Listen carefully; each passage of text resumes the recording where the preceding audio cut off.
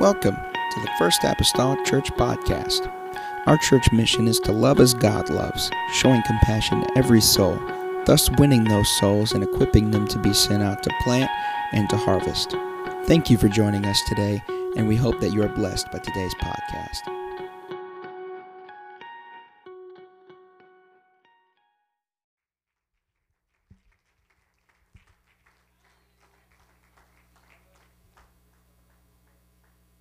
Slap your neighbor a high five. Don't slap your neighbor. Slap him a high five. Tell him it's good to be in the house of the Lord tonight. I don't want anybody getting hurt. Lord bless you. You may be seated tonight. Thank you, Pastor, for those kind words.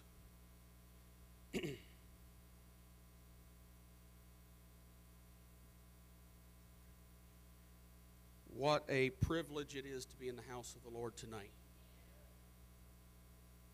I feel a little bit of a heaviness in my spirit this evening. I've got 3 tries to get this right. If I don't get it right tonight, I guess I've got November and December. But each month is a different setting. So I've got tonight to get through one portion of the series. We're starting a 3-part series, as Pastor mentioned, on connecting. It's been a while since we've come before you with the biblical necessity and need of workers in the church. Something I felt earlier this year that we had talked about, and we wanted to take a little bit of a different approach to it. So we're starting slow and trying to build on it this time, rather than just saying, hey, you want to do something, because it's important that we connect the right way. So tonight I'm going to be coming to you with a kind of a theme, if you will, of connecting to God, serving as a launching pad for the next 3 months of meetings and discussions that will follow afterwards. I'll be coming to you from both spiritual and practical perspectives in this series. Tonight will probably be perhaps maybe the most spiritual of the 3. So we'll hit everyone. Those of you that like practical stuff, we'll get to you as well. But we want to lay a solid biblical foundation before we move on to the more practical stuff. And then in November the 18th, we'll talk about connecting to each other. And then in December on the 23rd, we'll talk about connecting to the church.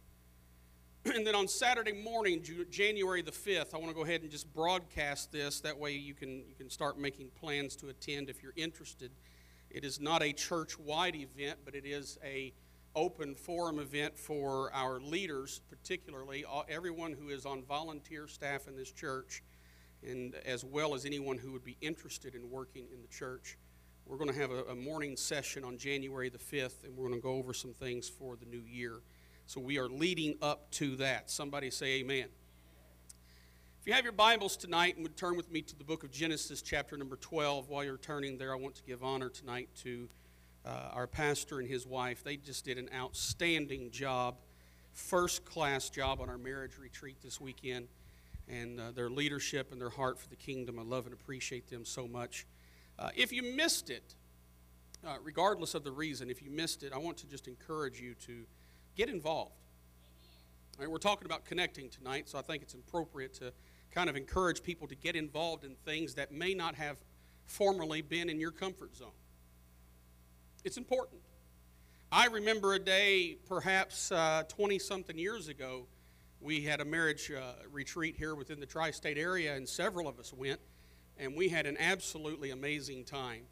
And I want to be reduplicating those memories.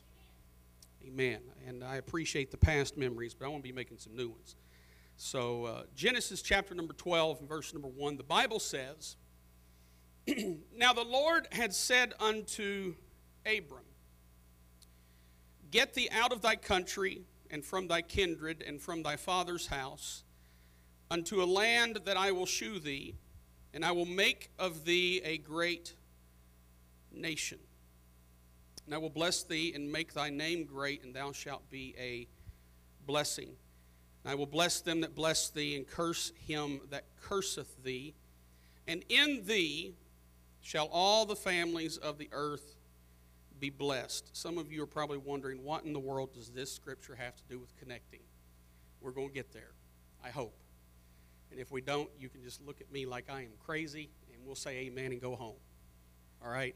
But we're going to get there with the help of the Lord tonight. You look at your neighbor tonight and tell him, I want to connect to God. You may be seated. Lord bless you. To connect is defined as to join. There's several definitions, and I want to go over them evenly tonight, just for your consideration. To join, link, or fasten together. Number 2 is to establish communication between, to connect. Number 3 is to have as an accompanying feature. Number 4 is to cause to be associated as in a personal or business relationship, to have a connection. Number 5 is to associate mentally or physically, to if someone's talking about something and all of a sudden it just clicks, you've connected with them. You've got the connection. And number 6, definition of the word connect is to link to an electrical or communications system, or to hook up. The question tonight is, how do we connect to God? Now, I've not come with any new revelation tonight. All right? You're not going to hear anything that you've probably not heard. It may be heard enough to just make you nauseated just a little bit. But you're going to hear it again with emphasis and focus on the subject of connecting to God. How do we connect to God? Let's cover the obvious first. Prayer. Worship. Word. God's word, that is. Repentance. Baptism. Holy Ghost. Godly living. Those are the basics, the fundamentals of how we connect to God. Now, I want to say something, though, because I fear that when we talk about prayer and when we talk about the Word of God, that we build up this idea in our mind that we just cannot live up to the expectation. When we talk about prayer, we're not suggesting that you have to pray an hour a day. I'm not suggesting you shouldn't. If you have the time capacity and you're into that and you can do that, God bless you, do it. You'll be blessed for it. But what I would like to say tonight carefully is, let's not set our expectations so high that we land on 0. If you've got 5 minutes, pray 5 minutes. Now, God knows if you've got 20 and you only give Him 5. That's not for me to get in the middle of. That's between you and Him. But the important thing tonight is that you pray. All right? Same thing with your Word of God. I have heard Pastor talk about his reading regimen. And his reading regimen is that is probably, I'm not judging it, but it's probably suitable for a pastor. That's his occupation. I think you would be in error to try to set your reading regimen to match his. Now, this is just my opinion, all right? If you can, if you've got the time, knock yourself out. Read all day long. You'll be blessed for it. But if you don't have that, don't set your expectations to the point that, well, if I'm not reading the way my pastor is, I might as well not read at all. Read something. I used to tell our young people this, and I'll still continue to tell them and old folks alike, that I don't care if you read one verse. Read. And we are well beyond, in this society, we are well beyond people using the excuse of, I don't like to read.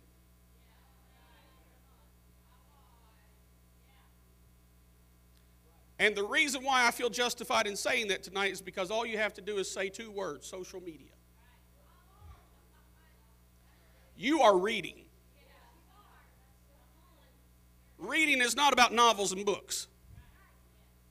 You are reading something. So let's not go there and save each other both the time and the hassle. Worship. We can, now listen to this, we can be plugged into the source and refuse to turn the switch on.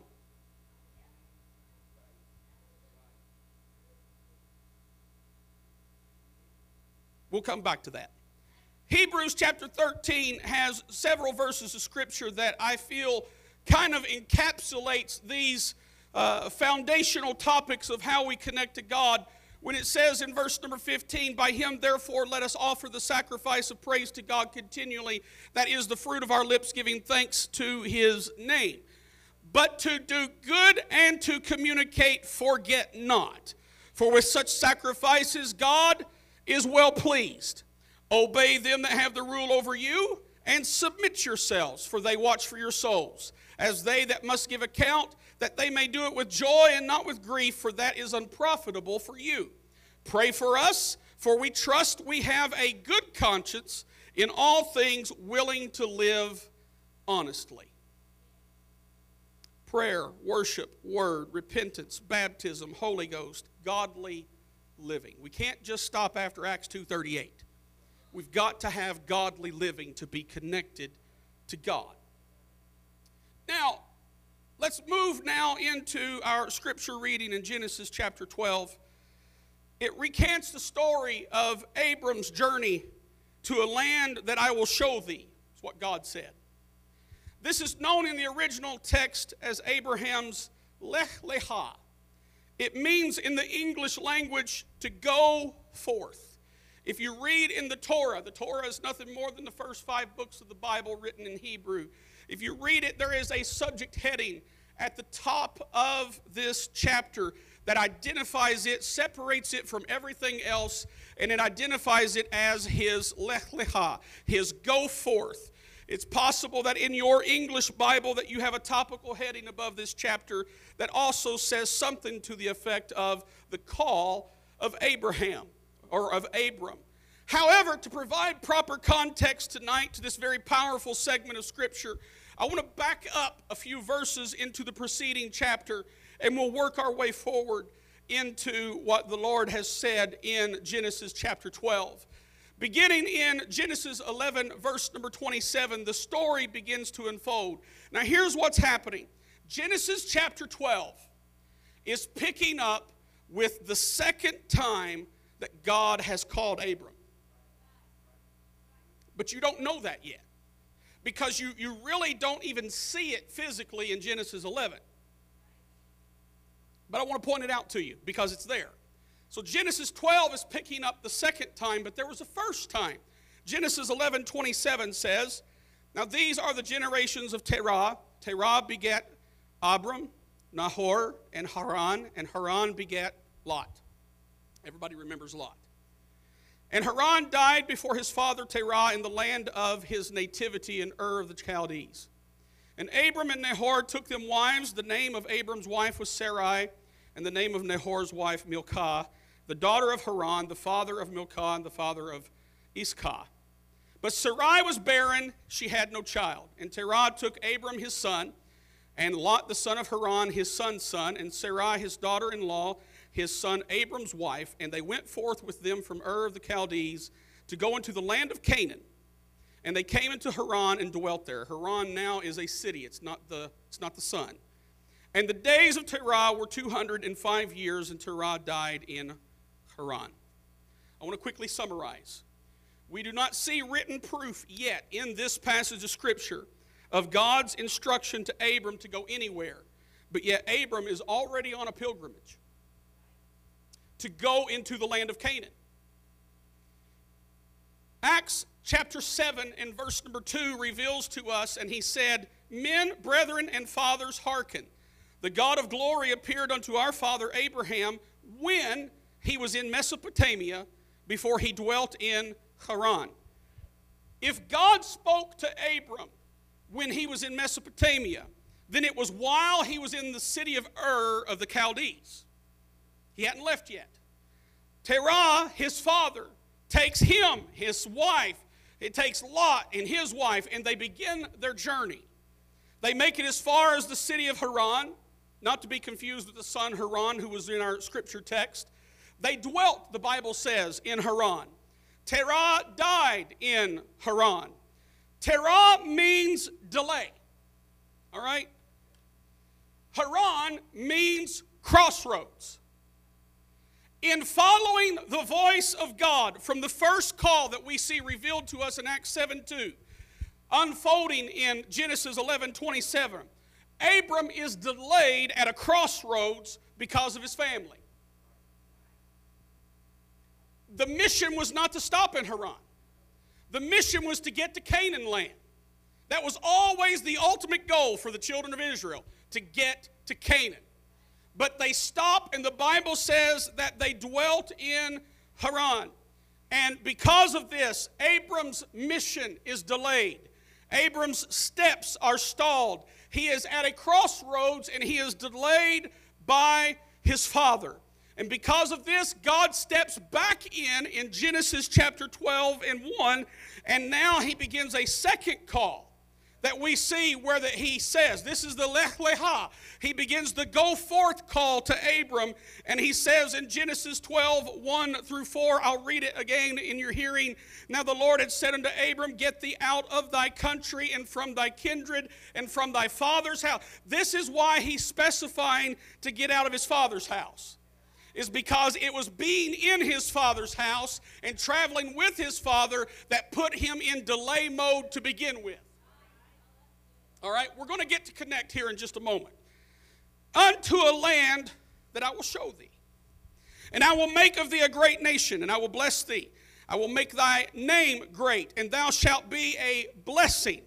And I will bless them that bless thee. We've seen this revealed today. Look at the countries who support Israel. Look at the countries who don't. All you have to do is turn the news on, folks. Israel is a country that is small as or smaller than the state of New Hampshire. They've got about 8 million people countrywide. It's not a huge place. It's a small place. But oh, how blessed they are. Oh, how protected they are. Oh, how favored they are. They have been made a great nation out from under the leadership of Abram through the promise of God. I will make of thee a great nation. I will bless thee, make thy name great. Thou shalt be a blessing. I will bless them that bless thee, and curse him that curseth thee. And in thee shall all the families of the earth be blessed. Verse number 4 says, so Abram departed as the Lord had spoken unto him. And Lot went with him. And Abram was 75 years old when he departed out of Haran. It is important tonight that we understand a few basic elements in this passage as it relates to Abram's go-forth journey. What's different with the second call? What's different in the second call in contrast to the first call? Abram, get out of thy country, from thy kindred, and from thy father's house. Terah is dead. They just buried him in Haran. So why is it necessary for God to specify to Abram to get out of his father's house when he's already left his father's house, as we saw in Acts chapter 7? According to Jewish legend, Terah was not only an idol worshiper, but was actually a maker of idols. Terah was not a God follower. In the first call that we don't really see spelled out, but hopefully you understand it tonight. In the first call, when Terah takes his sons and his daughter-in-laws and they begin their journey, that's nothing more than a dad trying to do good by his boy. I hate to tell you. Terah was not following the voice of God. Abram was. And Terah said, let's go. But the problem was, along the journey, while Abram's trying to follow the mind of God in his steps to a land that he doesn't know of, he is following out of respect to a father who is a family member, who is an idol God worshiper. That's a problem.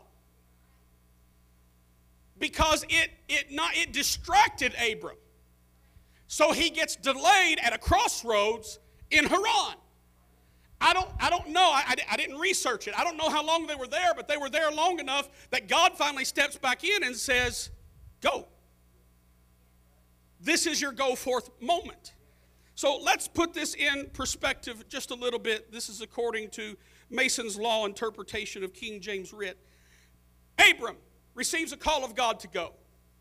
Terah leads the charge, as I just explained to you, in support of his son's God calling.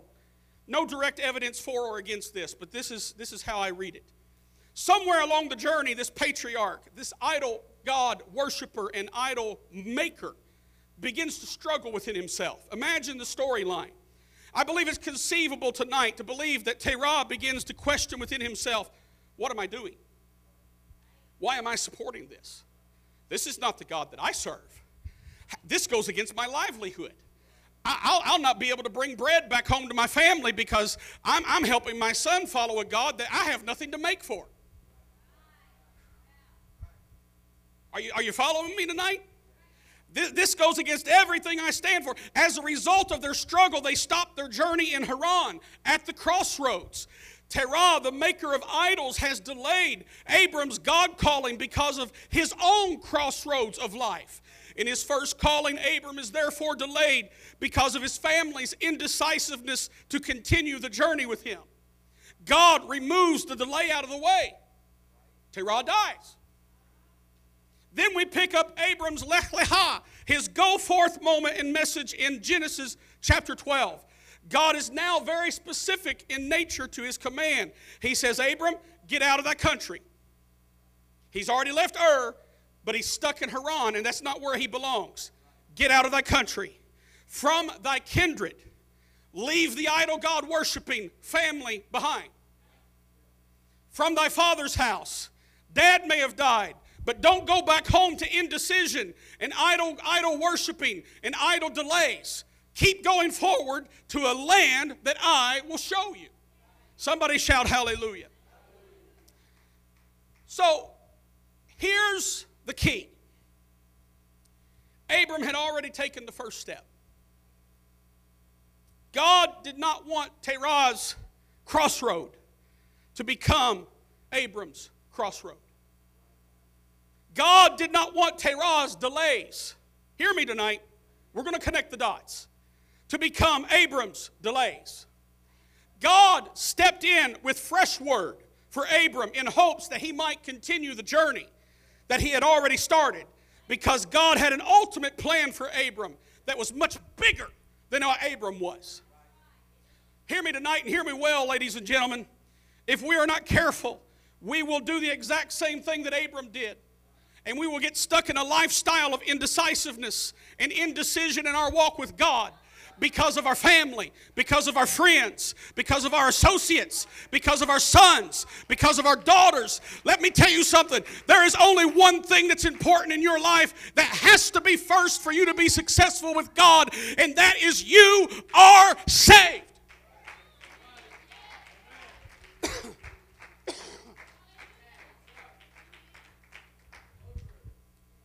My parents didn't save me.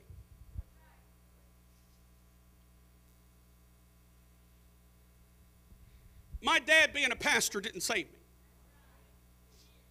I was as lost could be.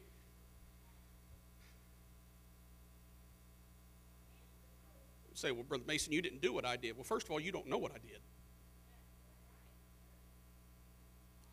And secondly, that doesn't matter. It doesn't matter if I was a 13-year-old lust-driven boy or if I was a bartender. It doesn't matter. Sin's sin. Growing up in a pastor's home didn't save me. It did not position me for greater success for salvation. I don't have a leg up on any of you that did not grow up in a pastor's home. Nothing. Because I've got to be saved for myself. I have to stop being delayed at the crossroad. What I'm getting at tonight is some of you have got a Haran in your life. And you're stuck. And what I'm bringing you tonight is I want you to be able to connect to God, because connecting to God is what's going to get Haran out of your life. We need to get beyond the delays. I hate construction delays. Anybody like them? No. I hate them. I hate them with passion. As a matter of fact, I hate just about any kind of delay. Patience is not my most notable positive quality.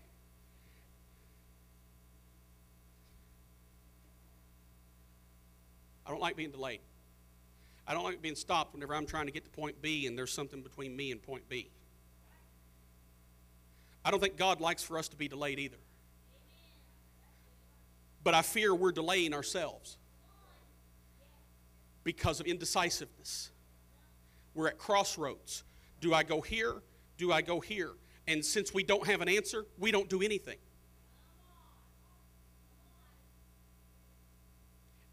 One of the most dangerous things you can do in an apostolic church is join up, get saved, and do nothing.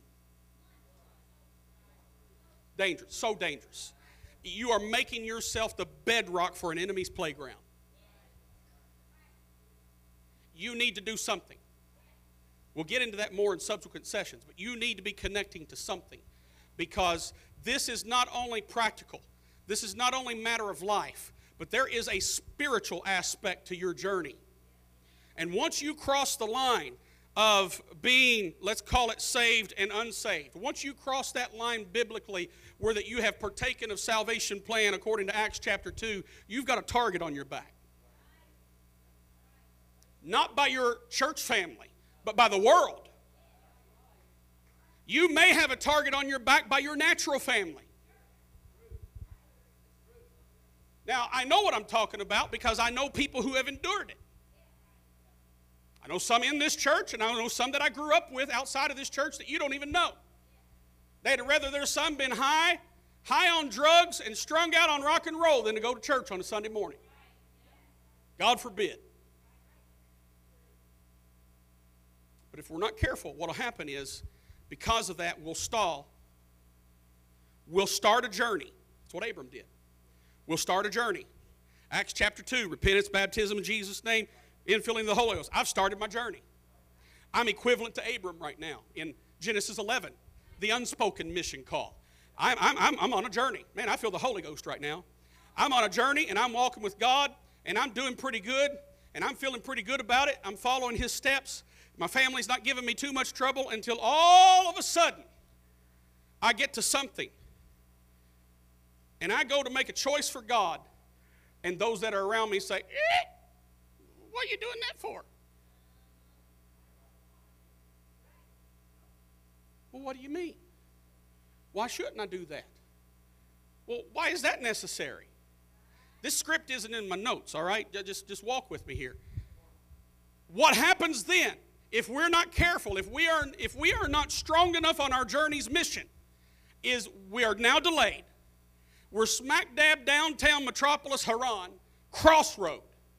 I don't know what to do. God says this. Family, friends, associates, whoever says this, and I want to please them all. Let me tell you something. You'll never please them all.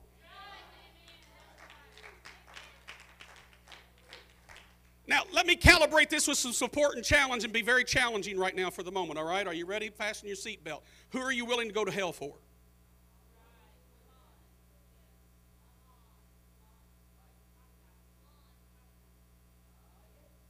That should be part of our thought process. Am I willing to sacrifice God's mission for my life just to make someone happy in the here and now? That is going to be temporary, because God took Abram's Terah out of the picture. Now, I'm not a prophet. I'm not here to prophesy gloom and doom. I'm not saying God's going to take all your distractions away from you, because I don't think He's going to make it that easy for us. I think He wants us to press through the struggle. And He wants us to make some decisions. Pastor touched on it this morning. He wants us to serve Him because of Him, not because He's got a thumb on us. So I need to connect to God at a level of depth that allows me to say, I'm not being delayed. If God called me, I'm going to keep walking. And if I look behind the crossroad and family, friends, and associates are still there because they don't want to follow, I'm still walking, because heaven is my gain.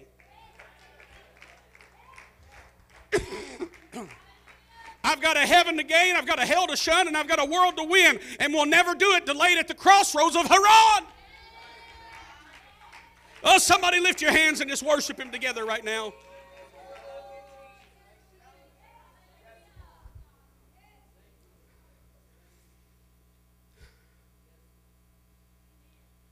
one time. Whew.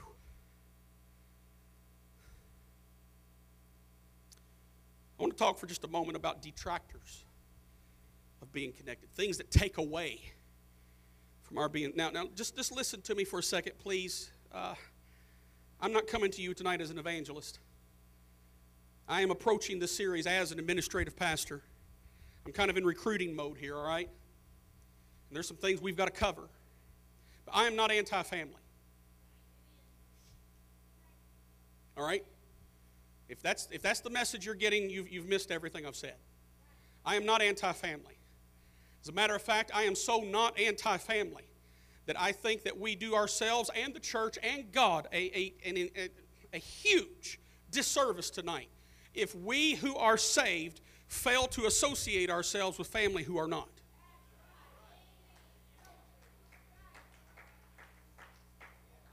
I would almost declare it's wrong.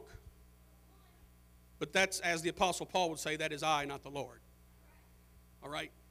But I am not anti-family. If we cannot be a light to our family, who are we going to be a light to? At any rate, there are justifiable times where family, friends, associates, colleagues, people are distractions. In a very, very spiritual sense. And if you are not minded enough, strong enough, willful enough to set your foot down and say, I love you, Mom, I love you, Dad, but this is my lifestyle choice, then you may follow under the guise of where Jesus said that he did come to bring a sword.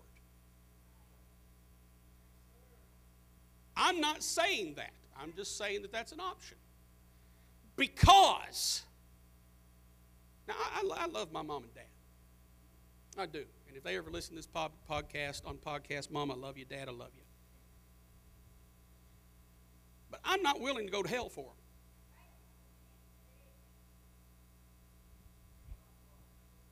I know that's strong, but it's Sunday night. We can do that, can't we? I'm not willing, if my parents walked away from the church tomorrow, I am not willing to follow them. I would mourn for them.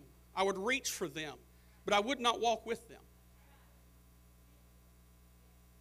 The same as, and I may have touched on this the last time I had a microphone. I don't remember when it was. But I can recall multiple times growing up, hearing adult conversations, being in the presence as a child and as a growing young adult, hearing others mock at my parents because they took my brother and I to church. Because my parents' stand was very strong that as long as I was living in their house, we were going to church. And I agree with that 1,000,000%. But because of that, you know, this is back in the Dr. Spock era where you didn't want to say anything that would hurt anybody's tender delicacies. Because of that, people would mock at my parents and say, you're going to run them away from God. When they get 18, they're going to run away from you so much they'll never turn around and look back. They'll never go to church again if you make them go to church now. Well, first of all, the people that were saying that didn't make their kids go to church, their kids still aren't in church. Their grandkids aren't in church. Their great-grandkids aren't in church. They did not establish a family heritage of church because they did not enforce it. But I remember what my parents, it didn't matter if it was Mom by herself, Dad by himself, or them together, they were unified in their approach. I remember their response. It rings loudly in my ears still today. You may be right. But until that day, we're going to do everything we can do in our power to do our jobs. And when he grows up, if he chooses to go to hell on his own, that's his choice.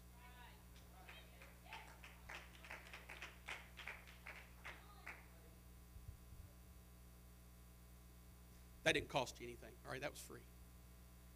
Detractors of being connected. Lord, we're 34 minutes in. I've got to move. Detractors, things that take away from us being connected. Again, not trying to beat the horse till he's not breathing anymore. Family who don't serve God. Friends who don't serve God. We'll move on after that. Self-limitations. We limit ourselves more than we should. It's called inhibition versus prohibition. When you declare, well, Pastor, I can't do that. Who said? Is somebody telling you you can't do that, or are you telling yourself? Are you inhibited or are you prohibited? There's a major, major difference. But our enemy capitalizes on that tonight. Gets into our psychology and tells us that we're limited. We can't do this. I'm limited because of education. I'm limited because of resources. I don't have the finances. I don't have the car. I don't have this. I don't have that. We do not lack for making a reason why we're limited. Self-limitations. Another detractor, lack of willingness to be involved. You've got to want to. Loss of something to connect to. Unforgiveness of others. It's like a cancer. You get unforgiveness in your spirit. It's dangerous. One very, very powerful leadership lesson I have learned, probably even specifically within the last 5 years, is it doesn't matter what I do. Somebody's not going to like something. Now, I'm not throwing off on the church. That's not even a church reference. That's a career reference. Although it probably applies here too, because people are people. I help manage a business of over 100 people. And that's a capital I, capital F, italicized, bold type, underscore, Arial font, bold. I mean, that's just, if there is a day that I make all 100 plus of them happy at the same time, it's going to last about 15 seconds. And the only way that happens is if we call them together and say, hey, guess what? A miracle's occurred this week. You did a great job. Go home early. And I actually have moved on. I delegate those positive announcements from my management team. I don't even make those personally anymore, because one of them called me on the carpet one day. Something good was about to happen, and I said, I want to gather everybody together and tell them. And she looked at me with sincerity and humility. She looked at me and she said, could you not? Okay, why? She said, because I always get to tell the bad news and you always get to tell the good news. All right, lesson learned. So I backed off and let them start giving the good news as well. So you don't make everybody happy. But I've learned that I can't even focus on that. It's not important enough. Somewhere out there, I'm going to say something, someone's going to misunderstand it. I get interpreted every day like it's a foreign language. And sometimes it makes its way back to me, sometimes it don't. I really bless those days that it don't. But on the days that it does, I just kind of shake my head and say, well, not what I said, not what I meant, but if that's what they heard, just trying to be a blessing. But I can't focus on that. Because if I focus on that, then my mind starts warping it into, well, they're out to get me. That's malicious behavior. They're lying on me. They're telling stories. And it takes on a life form of its own. And once that life form has breath in it, you've got the breeding ground for unforgiveness and bitterness, because there's this thing hanging out there that no one even knows where it came from. And the best resolution, just let it go. If it's important enough, that person will come talk to me about it. If it's not, so what? Detractors of being connected, cherry picking who we pray for.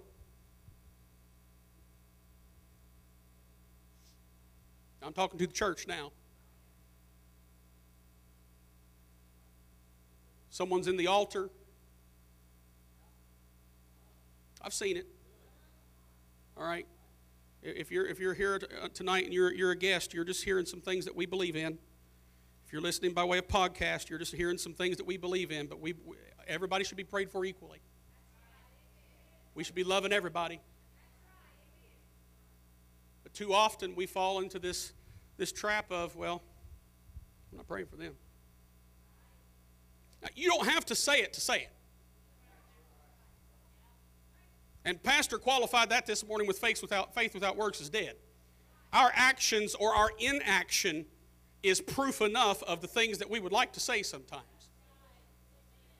When there is people who approach this altar and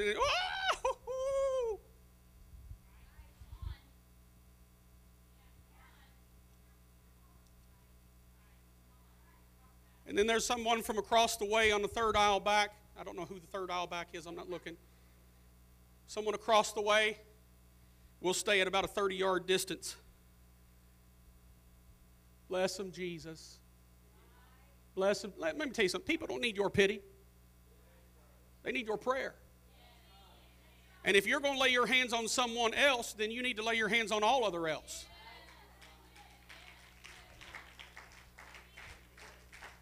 Because that will disconnect you from the power source. Because it's a diversion. It's a disconnection. And I don't have time to get into the book of 1 Corinthians on that, but it's there. Lack of trust in your leadership when you disagree.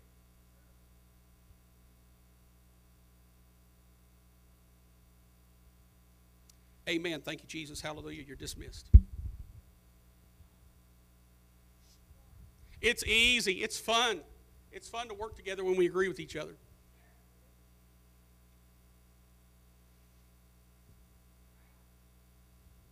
I'll move on. We'll just let that marinate for a while.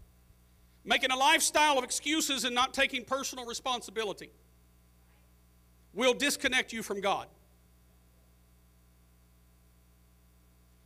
Allow me to read it one more time. Making a lifestyle of excuses and not taking personal responsibility. There are some things that is just your fault. Now, I'm being practical here, but there is a spiritual layer to this. There are decisions that we make.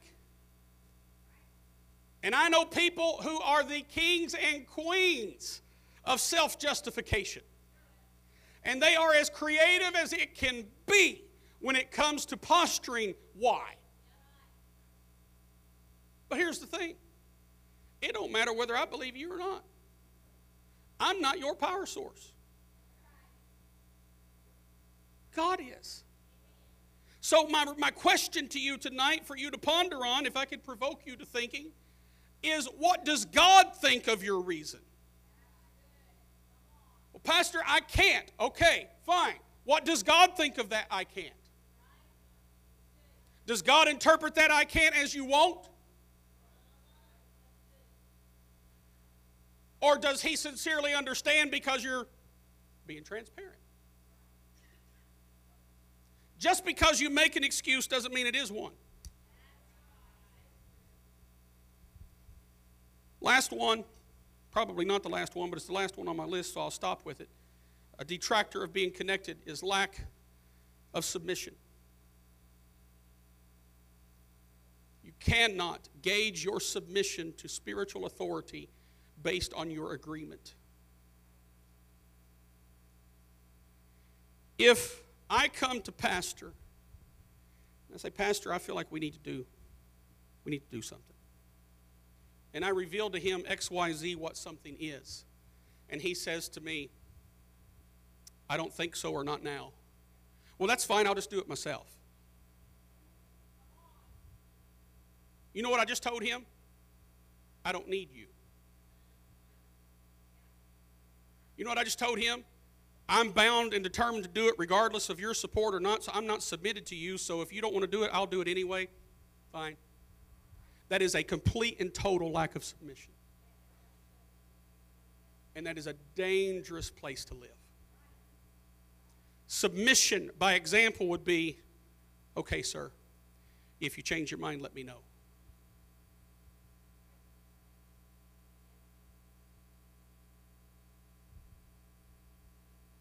Amen. You don't have to say amen for it to be right. I know that, but it is right. Submission will determine your destination. If you are a leader in this church, submission will determine your destination. If you are aspiring to do something in this church, submission will determine your destination. What's that mean? That means just because you're willing to do something doesn't mean it's a free-for-all. There is structure. There is government. There is organization. There is administration. All of that's in the Bible. There is a right and a wrong way to do something.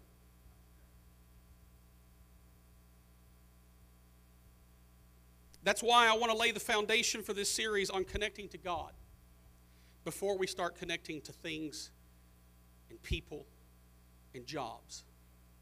Because you are of no value to this church connecting to a job if you are not first connected to God. At some level. All right? Now as you will learn in coming session, that there are various levels of jobs that we have to offer in this church. You don't have to be a licensed preacher to be able to do everything in this church. You don't have to be a Sunday school teacher to be able to do everything. There are things based on your lifestyle and where you're at in your walk with God that we have to offer. But you are not going to deviate from any of those circles of influence in your life until your walk with God progresses to a point that substantiates by the Word of God you're ready.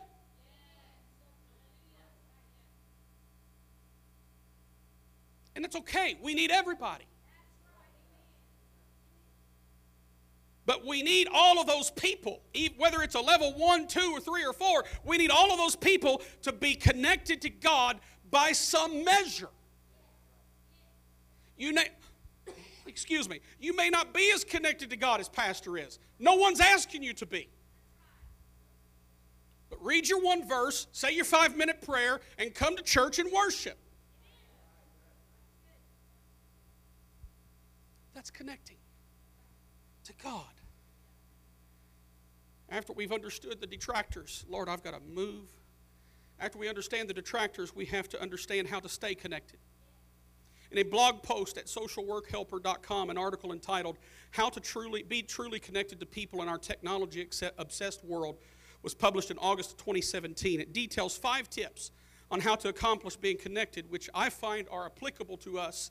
Whether we're talking about connecting to God or to people, we can find some nuggets of wisdom here. I'm going to give you their 5 tips as they're written, then I want to unpack them real quick just from a little bit more of a spiritual application tonight. Number 1 is smile. Number 2 is find local meetups or activities that like-minded people attend. Number 3 is turn off notifications. Number 4 is just say yes. And number 5 is learn to be on your own without technology. Now let's unpack that just real quick for just a moment from a more church-oriented perspective. If I have 5 tips on how to connect to people in a technology-obsessed world, or take the technology out of it, just in the world, smile. Look at your neighbor tonight and smile.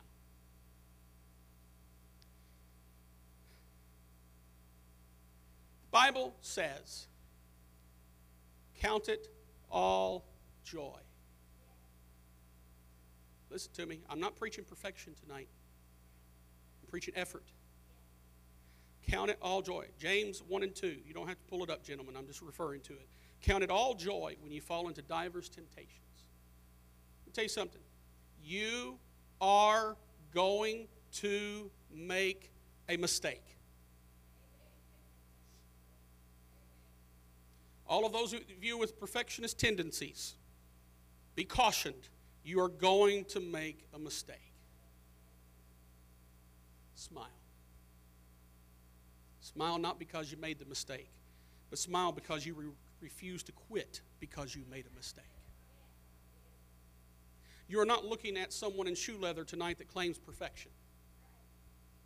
If you want a list of my flaws, see me after church. I have a well-developed oratory I can give you. But I tell you what I refuse to do, Brother Dennis Powell, I refuse to stop. Number 2, find local meetups or activities that like-minded people attend. Church, rallies, retreats, conferences. Now, let me get honest here for just a second, all right? And I'm not trying to usurp any pastoral authority. So if I'm wrong, you turn me off. Some of us used to do stuff like that. And we've replaced that activity with something else, to the point that now we don't have time for as much spiritual activity in our life. And it shows. Did I enjoy marriage retreat? Absolutely. Was it a sacrifice? Undeniably. Would I do it again? Absolutely. Anything worth doing requires a sacrifice. Just leave that with you. Again, let that marinate for a while. Turn off notifications. Remove distractions from your walk with God. Newsflash, you are in control of your behavior. Stop trying to control everybody else's behavior. Put time in your own wheelhouse. Look at your own self. Because if I can see everybody else's flaws so crystal clearly, then I'm obviously not looking at mine. These are things that we need in our life to be connected to God, ladies and gentlemen. Number 4, just say yes. Stop saying no to everything just because you're uncomfortable with it. If you have to always be comfortable with something in order to do it, not only will you never do anything, you're more concerned with yourself than you are with God. Now, I know that's strong.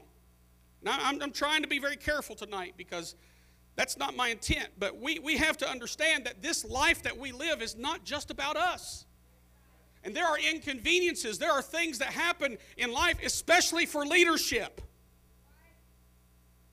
There are things that happen that interrupt family, that interrupt children, that interrupt our lifestyle, that interrupt things that we prefer versus things that we don't prefer, that we've just got to deal with.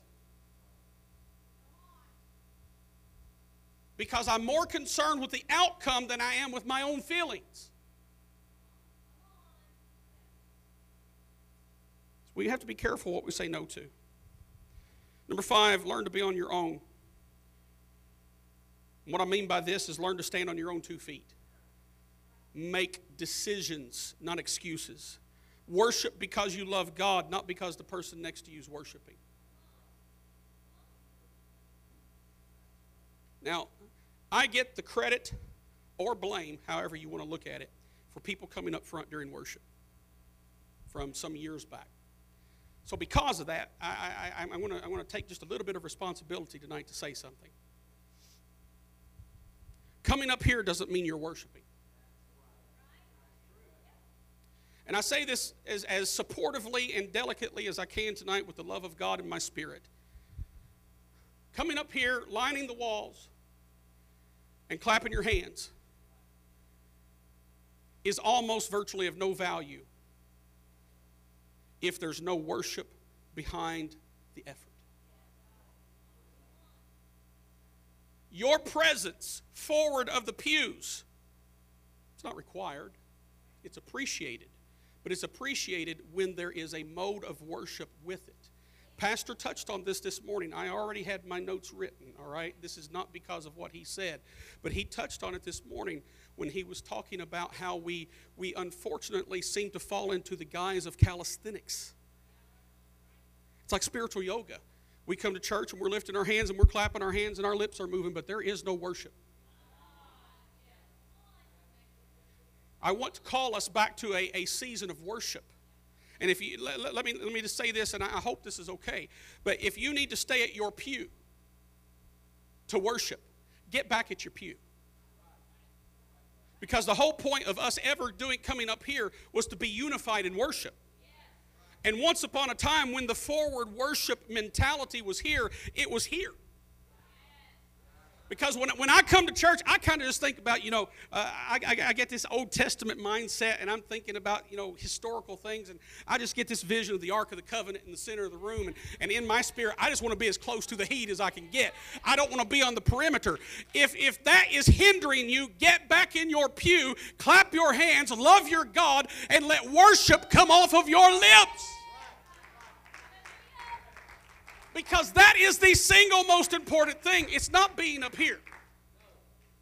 I think there's a lot of value to this. But not if it's a hindrance to you.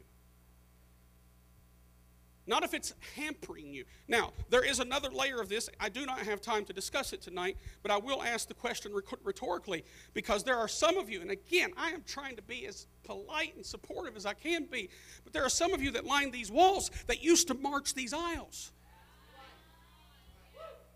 So it begs the question for me tonight, what is different in your walk with God today that you cannot move away from a wall that it was then when you couldn't stop you from marching an aisle?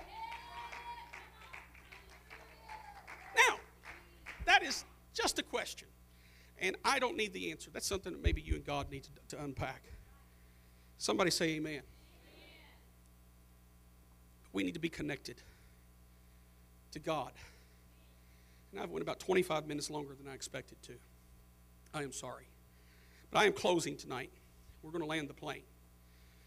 And we're going to land it with Ruth chapter 1, verse number 10. The story. And I was so much appreciating Pastor's teaching this morning, because he touched on so many things that from a certain hour this morning. I won't tell you what time it was, because it's not relevant. It was just early and it was dark outside. But from getting all the final preparations ready that I had in here, and he touched on several points today, and I just really appreciated that confirmation. Ruth chapter 1, we know the Bible unfolds the story of Naomi and her family. And they leave the house of God, and they go to Moab, and they're there for 10 years. Her husband dies, her sons die. All she's left with is her daughters-in-law. And the Bible says, beginning in verse number 10, and they said unto her, they is the daughters-in-law, Ruth and Orpah, surely we, speaking about themselves, will return with thee unto thy people. And Naomi said, turn again, my daughters, why will you go with me? Are there yet any more sons in my womb, that they may be your husbands? Turn again, my daughters, go your way, for I am too old to have an husband. If I should say I have hope, if I should have an husband also tonight and should also bear sons, would you tarry for them until they were grown? Would you stay for them from having husbands? Nay, nay, daughters, for it grieveth me much for your sakes that the hand of the Lord is gone out against me. Verse number 14 is a pivotal moment in the story.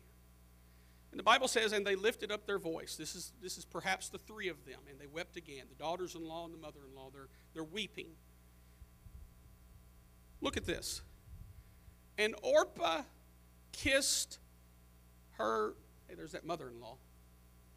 Thank God. Thank God for mother-in-laws. Orpah kissed her mother-in-law. There's an inference there. She's saying goodbye. She's wept. Now, look though, she started off in verse 10 saying, oh, well, surely we'll stay with you. Good intentions are only as good as the follow-through. And after being entreated by Naomi and pressed to say, no, go away because I can't give you another son anyway, then she's like, okay, I'm free. But I'm going to cry a little bit first. And they lifted up their voice. They wept again. Orpah kissed her mother-in-law. She's saying goodbye. But Ruth clave unto her. And she said, behold, thy sister-in-law is gone. This is now Naomi saying to Ruth, thy sister-in-law is gone back to her people and unto her gods. Return thou after thy sister-in-law. And now we see the ever so poetic response And Ruth said, entreat me not to leave thee, or to return from following after thee. For whither thou goest, I will go, and whither thou lodgest, I will lodge. Thy people shall be my people, thy God my God. Where thou diest will I die, and there will I be buried. The Lord do so to me, and more also, if aught but death part thee and me. That's the kind of daughter-in-law every mother-in-law needs. Father-in-laws too, I suppose.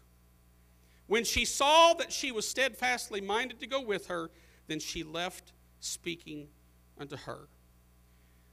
Here's what I want to hone in on as we bring this down to a close tonight. And you can stand with me. That'll help me make sure that I stop.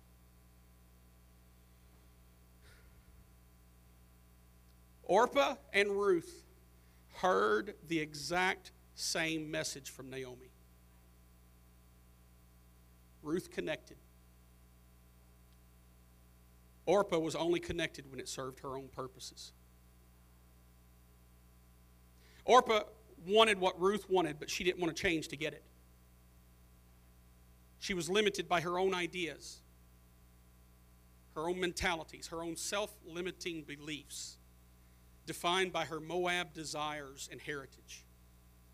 She liked the idea of something else. She liked the sound of something else, but she didn't want to pay the price to connect to something that was different than her idol gods. Because of her connection or devotion to Naomi, Ruth was connected to her kinsman redeemer, Boaz. We heard it this morning. They marry. Ruth becomes the mother of Obed, who was the grandfather of David. And 27 generations after David, we have our Savior, Jesus Christ, as recorded in the book of Matthew. One connected, she ushered in a Savior. One disconnected, and she went back to a lifestyle of idol worship and sinful gods. I wonder if you just lift your hands with me right now and just begin to talk to the Lord in a season of worship for a moment. Say, God, I want to be connected. I don't want to be caught in this life disconnected from the power source. I need you. I need you. I need you today, Lord, more than ever before. God, I'm not looking, Lord, for reasons not to connect. I want to look for reasons to connect. This altar is open tonight so that you feel a little bit more freedom, perhaps. I want to just see how many we could get to just flood this front tonight together in a season of worship and prayer. Pastor is going to come, take this microphone, and lead us into this altar service tonight. But we need to be connected to God more today than we ever have been.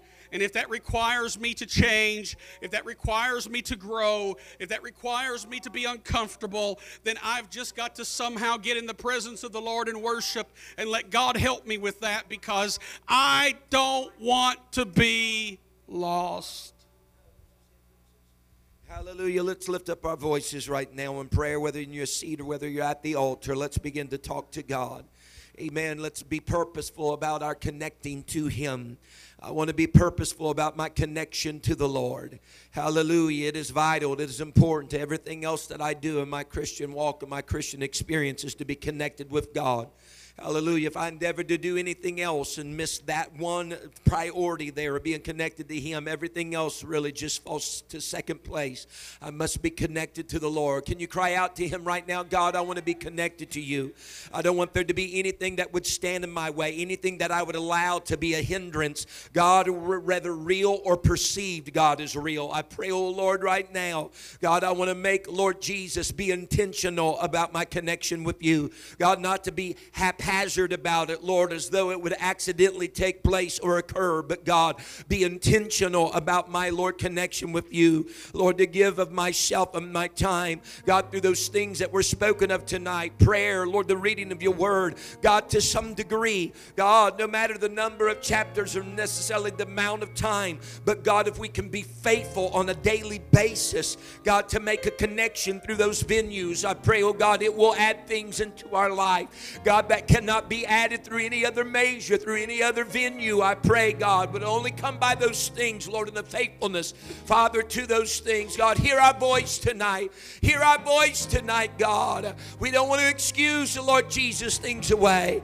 God, we want to take responsibility. We want to take responsibility for our connection with heaven. God, we know, Lord, it is by no, Lord, account of yours. God, you desire to make connections with us. You desire to be with us. You desire, Lord, to invest yourself in our lives. But God, we want to open ourselves up, our minds, our hearts, God, our lives. We want to open our lives up, Lord, to a connection of heaven. God, that is irrefutable, Lord Jesus, that it's there, that we know, God, that it is there, that there's the ebb and the flow of the things of God between us and you, oh Lord. Hallelujah, God. I pray, Lord, you would open the windows of heaven, pour it out, God, that we not be able to contain, but we got to have a connection with heaven in order. Thank you for listening. If you would like more information about our services and activities, you can find us on Facebook, Instagram, and Twitter with the username FACMC. Again, that's FACMC. Thank you, and have a blessed day.